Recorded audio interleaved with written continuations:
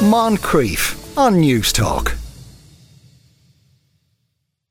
From today, users of Alexa in the UK can ask it for information about periods. The idea being to help parents talk to their kids about menstruation. Alexa and many other smart speakers already have period trackers.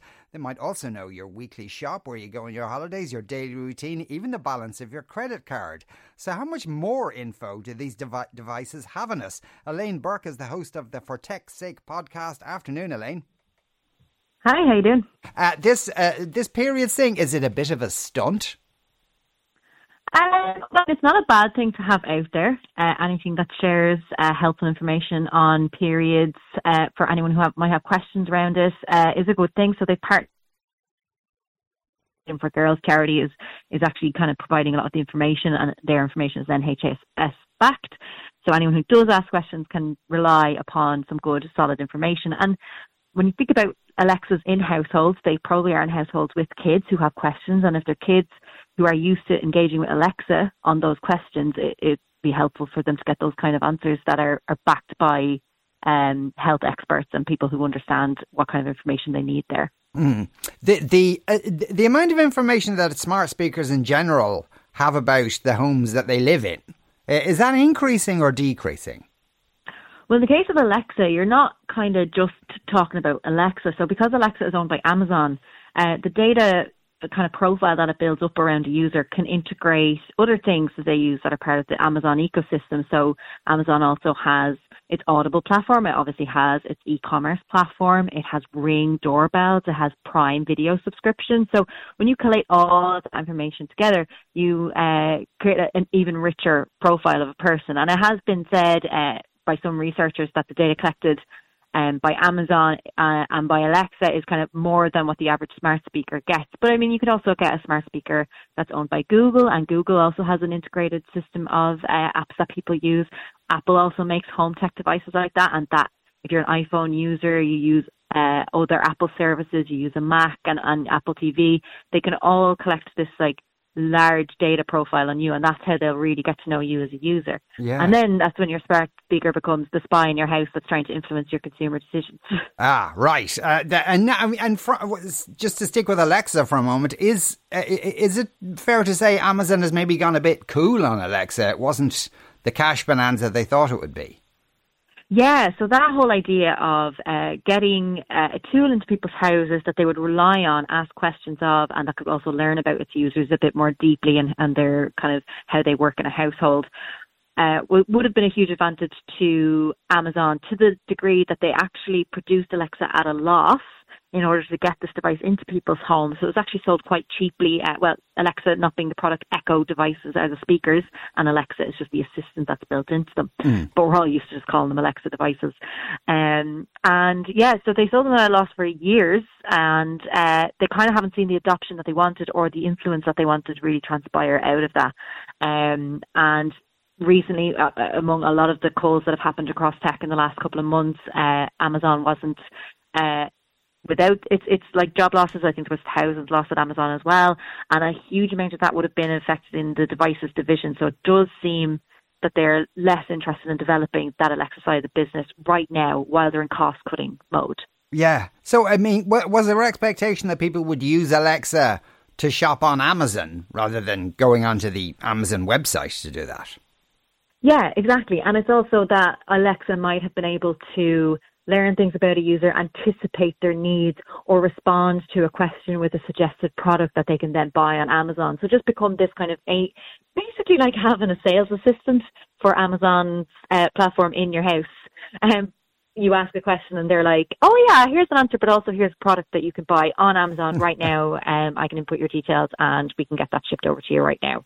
And this Alexa came about around the same time that Amazon was doing some other experimentations in this area. They created these buttons that actually would have had a specific product associated with them. So say the washing detergent that you use, they'd have a button for that, and you could put that in your press where you store your washing detergent. So when you notice it's going low, you press that button and you could order it automatically off of Amazon. So they were trying a few things in this space. It's just that the Echo device and Alexa does seem to be the one that stuck around. But in terms of how it's used realistically, for most people, it's just play music, what's the weather?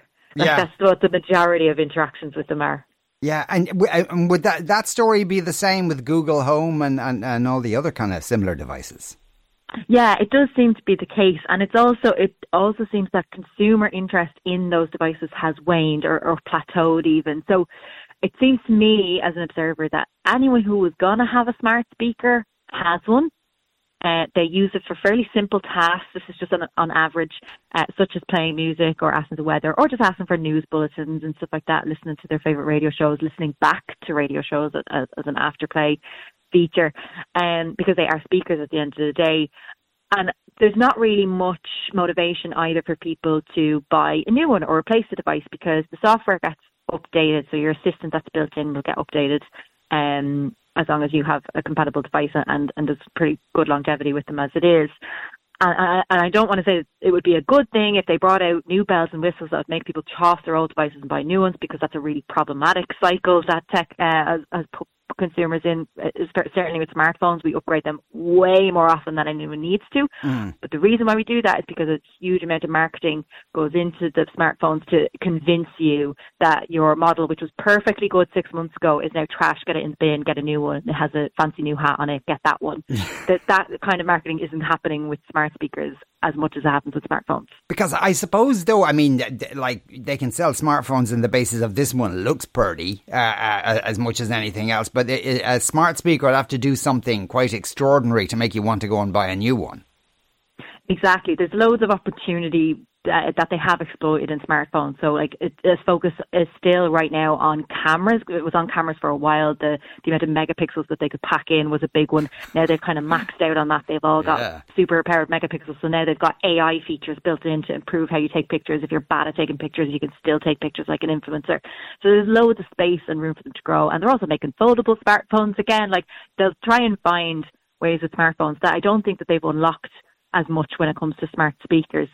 But they are still a useful technology, especially for like assistive tech, for people who prefer to communicate using voice instead of screens, if that's an ability that's not afforded to them. I mean, they're really, really useful. Yeah, you'd think so. But it kind of sounds a bit, Elaine, like this is like Google Glass territory here. It could be. But then like there's rumours now that, you know, Apple is interested again in doing its own headset type, smart glasses type device. Now these rumours rise and fall like the tides, and you never know what R&D teams in these companies are going to go for at any given time, and sometimes they'll resurrect an old idea. It did seem like the folding phone that Samsung tried a couple of years ago was gone out, and now Samsung is back with a new iteration, and now Google has launched its iteration of a folding phone in Pixel. So they're just, sometimes they just run out of ideas. Yeah. Totally honest about it, because they're just trying to sell you stuff at the end of the day.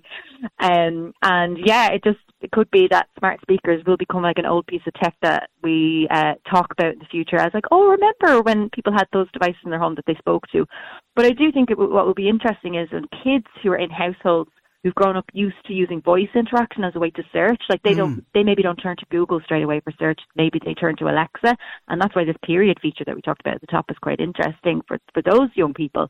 When they grow up, is this something that's going to be a demand for them? Is voice tech, voice assistance going to be their first port of call as a user? And that will actually drive a shift in how technology is made and built around those kind of users. Yeah. Now, I know they say they don't do this, but I've had this experience. I've a Google Home in my kitchen, and we're always being interrupted by it. I can reassure people Google Home knows what shut up Google means, because it does turn itself off at that point.